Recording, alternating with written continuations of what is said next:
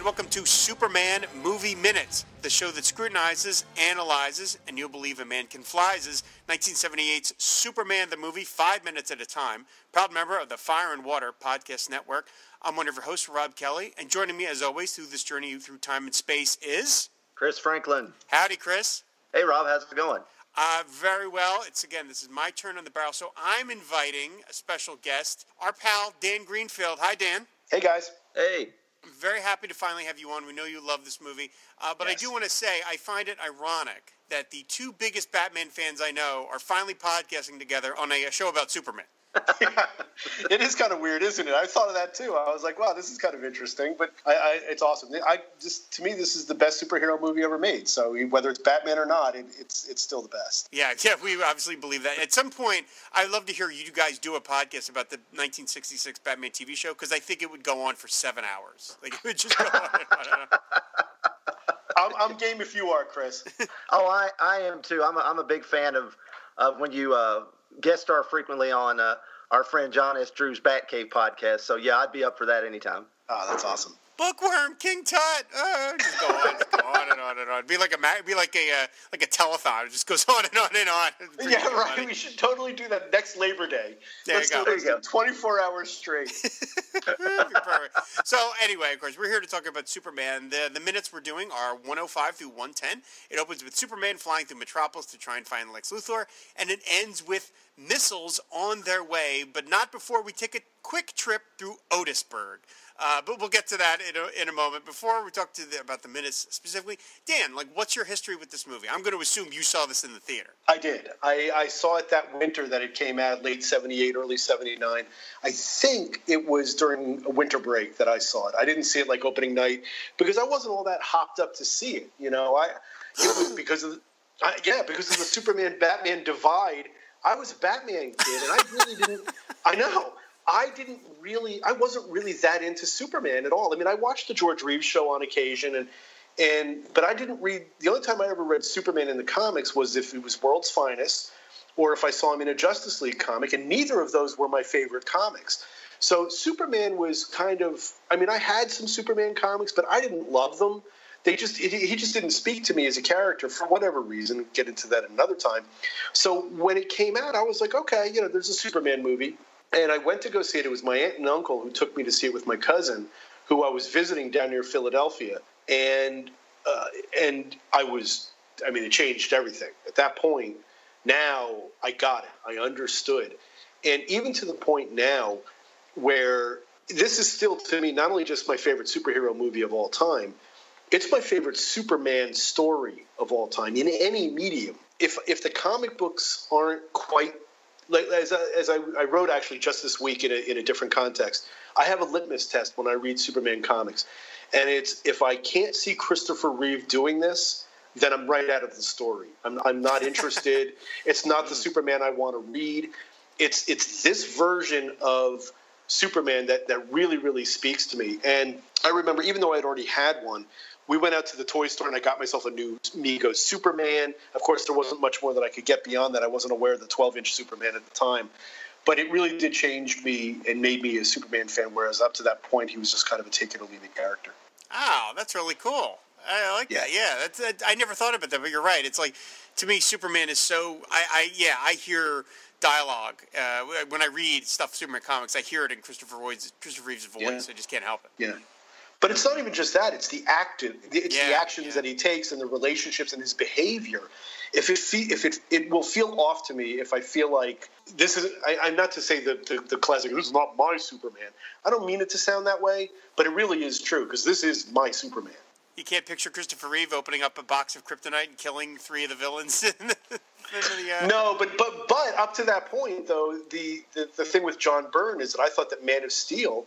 And a lot of what he did felt like Christopher Reeve's Superman to me, which is also why that was, I still consider, despite that, that was, I think, for me, was another life-altering, thing for me as a Superman fan was I still, even after this, didn't really fall back into the comics. But when Byrne got his hands on him, that to me was the closest to closest to Christopher Reeve I had seen in the comics at that time. And then years later, New 52 has come and gone. What's going on with Superman right now with people like Peter Tomasi and Patrick Gleason and Dan Jurgens. They are writing the best Superman stuff in years and years, very much because it kind of hews to this version of Superman. Mm-hmm. I agree completely. And when I read your article on 13th Dimension, it was not in my head the whole time. Oh, I'm glad to hear that. Yes. Yeah, it's really true. I think Jeff Johns, did a great version of it that was very similar to this. I think these guys have done a very similar version. That the idea of Superman being, he does the right thing because it's the right thing to do, and he doesn't bemoan his place in the world. He knows that he has something special, and he chooses, because it's the right thing, to do good things with it. And to me, that's what Superman is supposed to be. Yeah, again, nodding, as Chris said, nodding my head along here as we're doing. So yeah, these minutes are 105 through 110. I said the opening sequence of Superman flying around the city trying to find the source of the signal from Lex Luthor. Again, Chris and I talked in the previous episode, the scene with Perry and Clark, where they have the one-on-one about, you got bags of humility. I love that Richard Donner and Tom Mankiewicz and Stuart Baird, everybody that worked in this movie, found the time to add these little bits of detail. So I love as Superman is flying around the city, we get the average person's reaction. We see him fly by the bus. We see people it's still wow, there's people are still amazed that Superman is around, and when they get to see him, it's like a celebrity sighting. And I love the fact that the vast majority of people that are going nuts are women. It's the women. All the women are like, oh, it's Superman. They love that detail. Right, in the office building, they all come running to the window. They're like, "Oh my God, look at him go!" Yeah. And it's also it's context too, because you're talking 1977, 1978 New York City. I mean, yes, it's Metropolis, but it's also the hard-bitten city. So it adds an element when all of these, cynical New Yorkers are that blown away by this idea. It really does, to go back to the tagline, help you believe a man can fly, because this is how people would react if they saw it. They would be that excited about it. And you're right, it would be like a celebrity sighting. Although I do have a question. How does he change his clothes in midair? How does he do that? Chris, you want to tackle that one? We discussed that last time, and we both decided it was just super speed, and they just didn't want to show all the clunkiness of him taking his pants off and his coat, and because we don't want to imagine it's a made up superpower that will, Great Wall Vision or whatever. So right. Great Wall Vision, yes. I kind of always had that theory in the back of my mind. I'm like, all right, so it's just something he can do without trying to think too much of it. Yeah. Right. Yeah. I think that makes sense. I love when he flies by the office window. I love the fact that that's that's a practical effect. Like Christopher Reeve is outside this window on a crane and flies by, because that looks so much better than if it was any other kind of effect, Mm-hmm. And I mean it. And I remember that was used. I've brought this up before, and Rob's kind of giggled, but the 50th anniversary Superman special that Lorne Michaels produced, which I have some problems with, but the opening of that thing used the classic theme and the opening narration to the 1950s George Reeves Adventures of Superman, but it showed clips from all the different versions of Superman, and there's that shot of Christopher Reeve flying past the window when it said Superman, So yeah. I mean, I was like that. Yeah, that's great. That's fantastic, because it shows how excited and awesome it would be to see Superman just fly by your office. Right. Yeah. My only issue with that anniversary special, Chris, and I don't think we brought it up the last time it came up, is that I really like that special. I think it's funny. I think it's got I think it's got its heart in the right place. But it should not have been the only marking of Superman's 50th birthday on television. That's the if you're going to do it, do like a quote unquote real one, and then you can do the funny one. But by the fact that it was the only one done was the humorous one, it does make it seem like this is all just like a big joke. Yeah. So anyway, Superman lands on the street and he tells everybody to back up, and he decides to do the super drill bit thing where he shoots into the ground. And Superman, I have this thing. They're called manhole covers, where you can just lift it up and bang, you're in the subway, dude. You don't need to actually drill a hole. I have just a completely, if you'll indulge me, self-referential aspect of this scene is that when he flies down again, because it's really New York City, he lands at 47th and Park. which just on a purely personal, self-indulgent level, I walk there every single Wednesday on my way to the comic book store. Every single that 47th and Park is where I hit the light. He actually, when you see the back, the rear projection, when he actually does his spinning, because I don't think they filmed it on the street there, it looks to me like there's a shot of Manhattan behind him, because you see the Helmsley building right there on Park Avenue. I think they actually, the perspective is like from 48th or 49th Street, but when you see him diving down and then turning over and landing on his feet, it's 47th and Park. And so I get to walk where Superman walked every single Wednesday on the way to my comic book store. So, awesome. Which also, another quick going back to Batman, because it always goes back to Batman. I'm sorry, Michael Bailey. But it goes back to Batman. The cover of Batman 251, the famous Joker straddling the New York City skyline, that's also from that perspective. It's the Joker straddling the Helmsley building and the Pan Am building right at Park, and you're basically looking up at him from about 47th, 48th Street.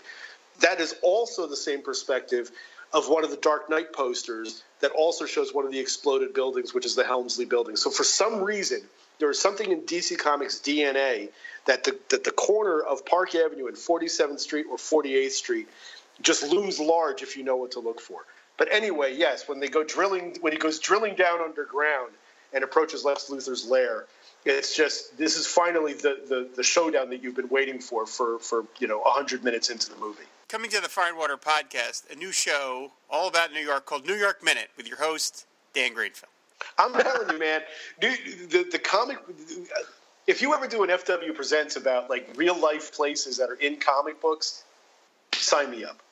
We will talk off air, Dan. Yeah. Yes.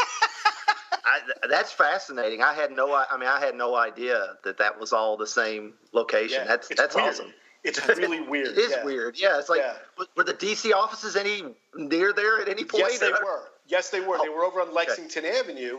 And in a different podcast that Rob and I just did on his Treasury cast, 480 Lexington Avenue is also right around the corner from there, and that's where DC and Marvel also had, that whole area was DC and Marvel offices until they moved progressively westward, near Times Square. And now, of course, DC's now in Burbank, but Marvel is still I think they're on 50th Street, I think. But anyway, another time. I was going to say, when we were just the drill thing, that part I remember as a kid thinking that was really cool, because I had seen Superman do that on the Super Friends. I'd never seen George Reeves do it, but I'd read it, seen it in the comics, and I'd seen it in the Super Friends, and it's like, here it is. That's a cartoon, and I mean, even at age 4, I figured, that's a cartoon. This is real. But the fact that they did it in live action, just it is one of those those superpowers you just don't think about, that Superman has super drilling action or whatever. But it was just so well done. It jumped out in my head that it was really, really cool. Yeah, it looks really great. I love the process shot in the background of the New York City in the background. It's great. Again, it's like you never got to see him do this in live action before. So and now the special effects team can do it. So it looks really cool. I love that he kind of tucks his cape in a little when he rolls it in, and so then we see him come down, and he finds the lair, and we see the abandoned door frame, and then we see Ned Beatty, of course, Otis on the other side as the door starts to bow out. I think he's coming, Mr. Luthor. And Miss Tessmacher looking very fetching in her white outfit. And she's doing the whole Bond girl thing where she's interested, but she's a little scared. So then he busts the door down, the great Superman pose, knocking over the lamp, I think accidentally. I don't believe the lamp was supposed to go, but it does. And then he stands there looking like a boss with his fist down, and he just looks so mad. And then, of course, all this drama is undercut by Lex Luthor's line, "It's open, come in." Yeah, right. Yeah. My attorneys will be in touch about the cost of the door.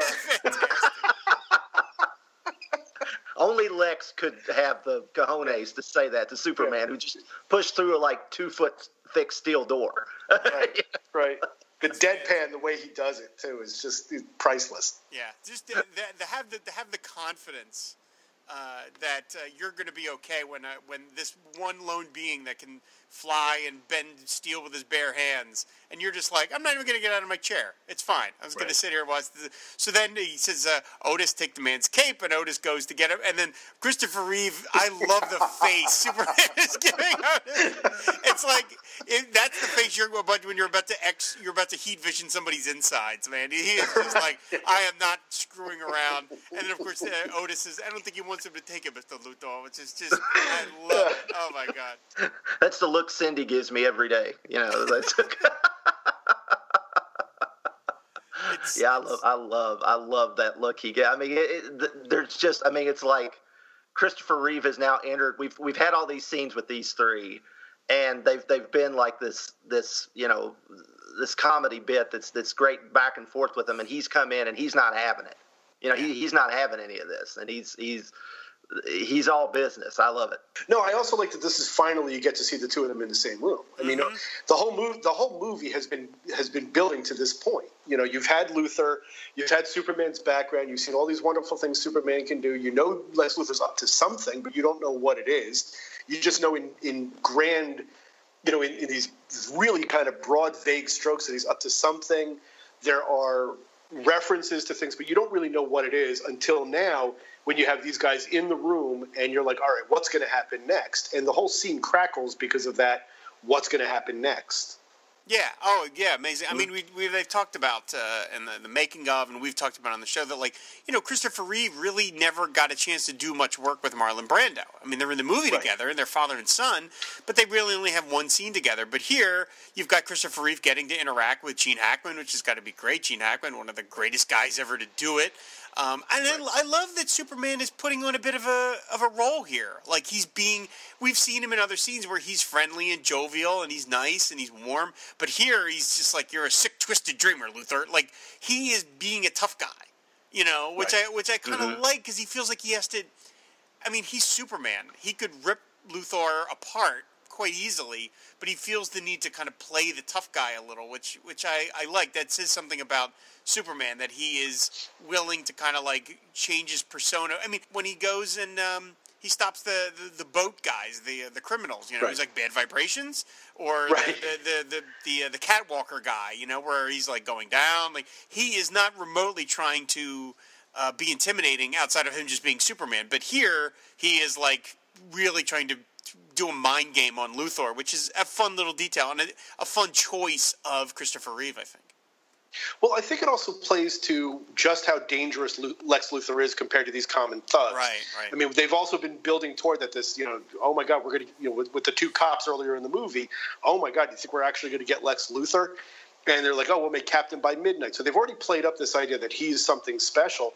And I think that given the way that Luthor drew him there, or Luthor drew him there, there's a certain level of moral outrage too when he comes in, because he says to him, "Is this how you get your kicks? By planning by causing the deaths of or by planning the deaths of millions of people?" And he deadpans back. He says, "No, actually, by causing the deaths." But this is also, you know, he is actually, I think you're right, he's playing a role, but I think he's actually also angry about this guy and realizing that this guy is a genuine threat to the populace. Yeah, I think that's a lot of it. I think to Superman, the idea that somebody would just endanger this many people is just abhorrent to him. He can't, you know, it's again, it's like the, me and Rob brought up, and I know I'm not supposed to bring it up, but the line in the next movie where he says, "No, don't do it, the people," and he's like, people like kind of like, well, why is he smiling this up? He can't understand that anybody would want to harm a bunch of innocent people, you know, as Superman. And I think that's what you're getting here. He's all business because, you know, and I love the exchange between him and Lex. Like you said, Dan, the line about, you know, plotting the death of innocent people and no causing the death. That scene is the entire Superman Lex Luthor relationship in like one exchange of dialogue. Yeah. I mean, that's them. You know, that's you know, Lex thinks he's above. He can do whatever he wants. If this is what he wants to do, he's Lex Luthor. He can do what he wants. And Superman's always there to stop him. And I mean, I think that's a fantastic scene, and it also shows that despite some of the buffoonery that's been going on with especially Otis and Mrs. Tessmacher and Lex having some fun back and forth, this guy is a serious threat. And I think that line sells it, and the way Hackman delivered it's just fantastic. There's also a quick cutaway when Superman is pushing the door in, and the sheer force of it coming through, and you do get this one look of alarm, this brief glimpse of alarm in Luthor's face that also sells the idea that even he recognizes the power of the guy he's going up against. But what that does is that only emphasizes just how cool he is when Superman actually comes through. Because the thing is, and I know that this isn't the scene that you're going to talk about in this episode, and you'll be talking about this soon, is that the payoff comes later as to just why he is so at ease with himself, is because he's got a trump card that we don't know about and that Superman doesn't know about. And so, again, there's head games going on here that are apparent only 2 scenes later as to just why Lex Luthor isn't running around the room saying, oh, my God, hide me, this guy's going to get to me. He knows he's got the upper hand, only Superman doesn't know it yet. Yeah, that's absolutely true. Yeah, like I said, Hackman is great at this. And, of course, and then when Luthor admits, it's always in the back of my mind, and he made it all up. And he's so sort of in love with himself. He's in the back of my mind. He's kind of like, I'm just so funny. He's just really great at this part. So then we get some stock footage of the missiles going off. We see some guys about to check out the gamma bomb as it's about to explode. And then we cut back to that's always what that looks like to me. When I see a bunch of scientists in a bunker looking at something, I'm just thinking the gamma bomb's about to go off. Right. So then we cut back to Luthor, and a really great down shot of the floor of Luthor's pad where he's got the map of the United States and it's all blocked out. We see the cobwebs strewed all about the chandelier. This is something Chris and I mentioned and noticed early on, that like this place is riddled with dirt and cobwebs, which is kind of funny because you think this base can't be that old because were these offices for a subway that Luthor has stolen? I always got the sense that he built this, but maybe this is an old subway, like office building that he has just somehow taken control of. Well, it's all based on Grand Central Terminal. I mean, that's why which is above them. I mean, that's where, when they show, Otis walking through earlier in the movie, of course, it's what Grand Central looked like at the time. This actually is what Grand Central looked like originally and looks like now. So I think the idea that it was just it is weird that it's like almost like ruins that were built upon and that had been abandoned or something, which is why I think it gives the idea, because you see all around it, there's like broken banisters and it's kind of crumbling, and it feels like it's this kind of almost, what's the right word? Not desiccated, but it's like this, it's a corrupted version of something that's gleaming. And so it kind of fits the Luthor mystique. But yes, you would think that he would be in kind of this, beautiful spit and polished world, but it also speaks to kind of the rot that's going on in his mind, is because he's kind of in this lair that was once beautiful, but has now kind of fallen on hard times. So it kind of speaks to the underbelly, I think, a little bit. I mean, I know that there's all sorts of abandoned stations in New York City, like all sorts of little cubby holes here and there. And for many, many years, for decades, I would say, I always assumed that Luthor built this, that this is your classic superhero lair, that he had got it built by, your henchmen or whatever you do.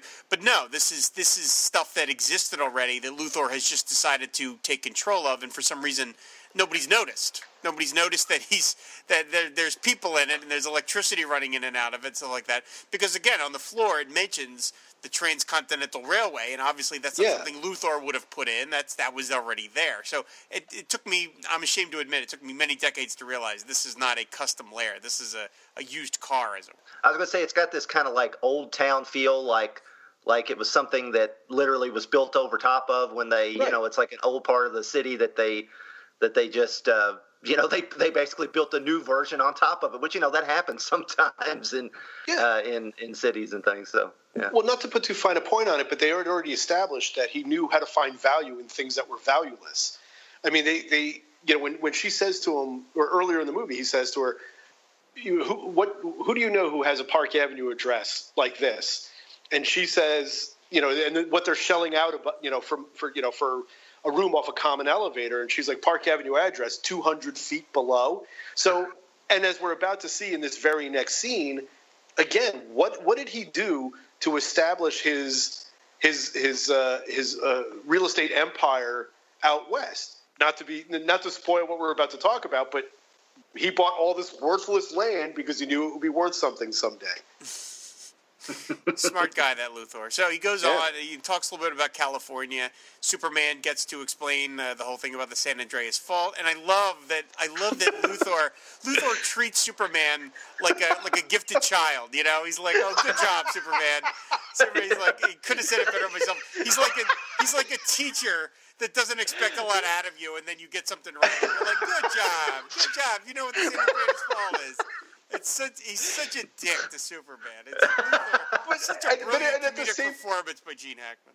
And it's also Superman's response is so square. You know, it's a textbook explanation for what it is. Of course, Superman knows what it is, and he's very, he's got his information, and and Luthor's just like, you're right. He's practically rolling his eyes, like, couldn't have said it better myself. It's so funny because Superman's so polite. I mean, he's he's frustrated, but still polite because he's like, yes, it's a meeting of landmasses. But he does that, he does that, and then you're right. That little shrug just before he does it is great. I love that. It's like, okay, I know I've got to, Mom, Pa always told me to be polite to everybody. Even to potential mass murderer sociopaths, I still have to kind of be nice to it. So as they go on, and then of course I love that he finishes his statement by whapping Otis with the pointer, which of course Otis provides with the whole. He's like, "Oh, Lex Luthor Enterprises," which is great. He's just so casually cruel to Otis, and then he lays out his plan, and Superman, Christopher Reeve has that great look on his face of just like, "Are you kidding me? Like what?" Like, millions of people would die. Like, what is the? It does remind me of that scene, as I mentioned it. I'm doing it here, Chris. Superman 2, where he's just so beyond belief that anyone would do such a thing. He just can't. He's just like, why would anyone do that? Right. Mm-hmm. I was going to say, on the map itself, how long did it take you guys to notice what Miss Tessmacher's little burg was called? Oh, a long time. A long time. Yes, we got to mention that. Go ahead. Oh yeah. Well, Otis puts down the applique, the new version that he got done, presumably at Kinko's or something, and it talks about the new coast because, of course, it's going to have Costa del Lex, which is Lexington, great, Lex Springs, Marina del Lex, Tessmacher Peaks, which is. I hope Tom Mankiewicz took the rest of the day off when he came up with that one, and right below Lutherville is, of course, done in crayon. Otisburg, which is one of the movie's great gags of all time. It is the funniest line in the entire movie. The whole thing, Otisburg. And I like that some comic book writers have actually written Otisburg into the comics or made references to Otisburg. I love that. But it's also that the S in Otisburg is backwards. So it's just that Otis isn't just stupid. He's just really stupid. I mean, it's just, they go all in, and it's a really broad joke, but it still works. I love the fact that Luthor doesn't seem so much upset that Otis claimed the land for himself as that he named it Otisburg, that he couldn't come up with a better name. That really seems to be what he's mad about. Otisburg? Well, Mr. Smart guy's smart. Otisburg? That's the part that he's bothered by. If he had called it, Marina del Otis, he might have been okay with it. But there's something about Otisburg that just offends Luthor's sense of marketing, I guess. But yes, getting back to your question, it took me many, many views of this movie to notice Tessmacher Peaks. That is just... Yes. Ugh, you guys. I might have been when it came to DVD, honestly, when I first noticed it in big screen TV. It's been a while, but it's not been that long. I mean, in the grand scheme of things. So. For me, it wasn't until last night. I have to admit it. Oh, wow. Because I've seen this movie. I've actually seen this movie. I can say with confidence, I've seen this movie more than any movie I've ever seen, and I've seen so many movies on repeated viewings, but. Going back, because when this first came on cable, back in, because it was a couple of years, I think it was like 1980 when this finally hit cable, I watched it just about every time that I could. So even, by that time, if you add in, 13-year-old Dan watching it sometimes 2 or 3 times a day if he could, I've seen this movie over and over and over, but the focus is so much on Otisburg and the gag that I'm not. And he even mentions that Miss Tessmacher, she's got a little place, but he never says the name. No. So last night when I was looking for details, prepping for this podcast, and I said, "Wait a minute, do we actually ever know the name of it?" And then you see it; it's a sight gag, because it's not only just he never gets to that point because he's so put off by Otisburg. But when it says Tessmacher Falls, it actually has a picture of two mountain peaks. Yes, it does. Yep. And then there's snow-capped, too. I mean, they went – the joke – they drove that joke home, and I bet you only 10% of the people who've ever seen this movie are even aware that the joke is there. Yeah. Yeah.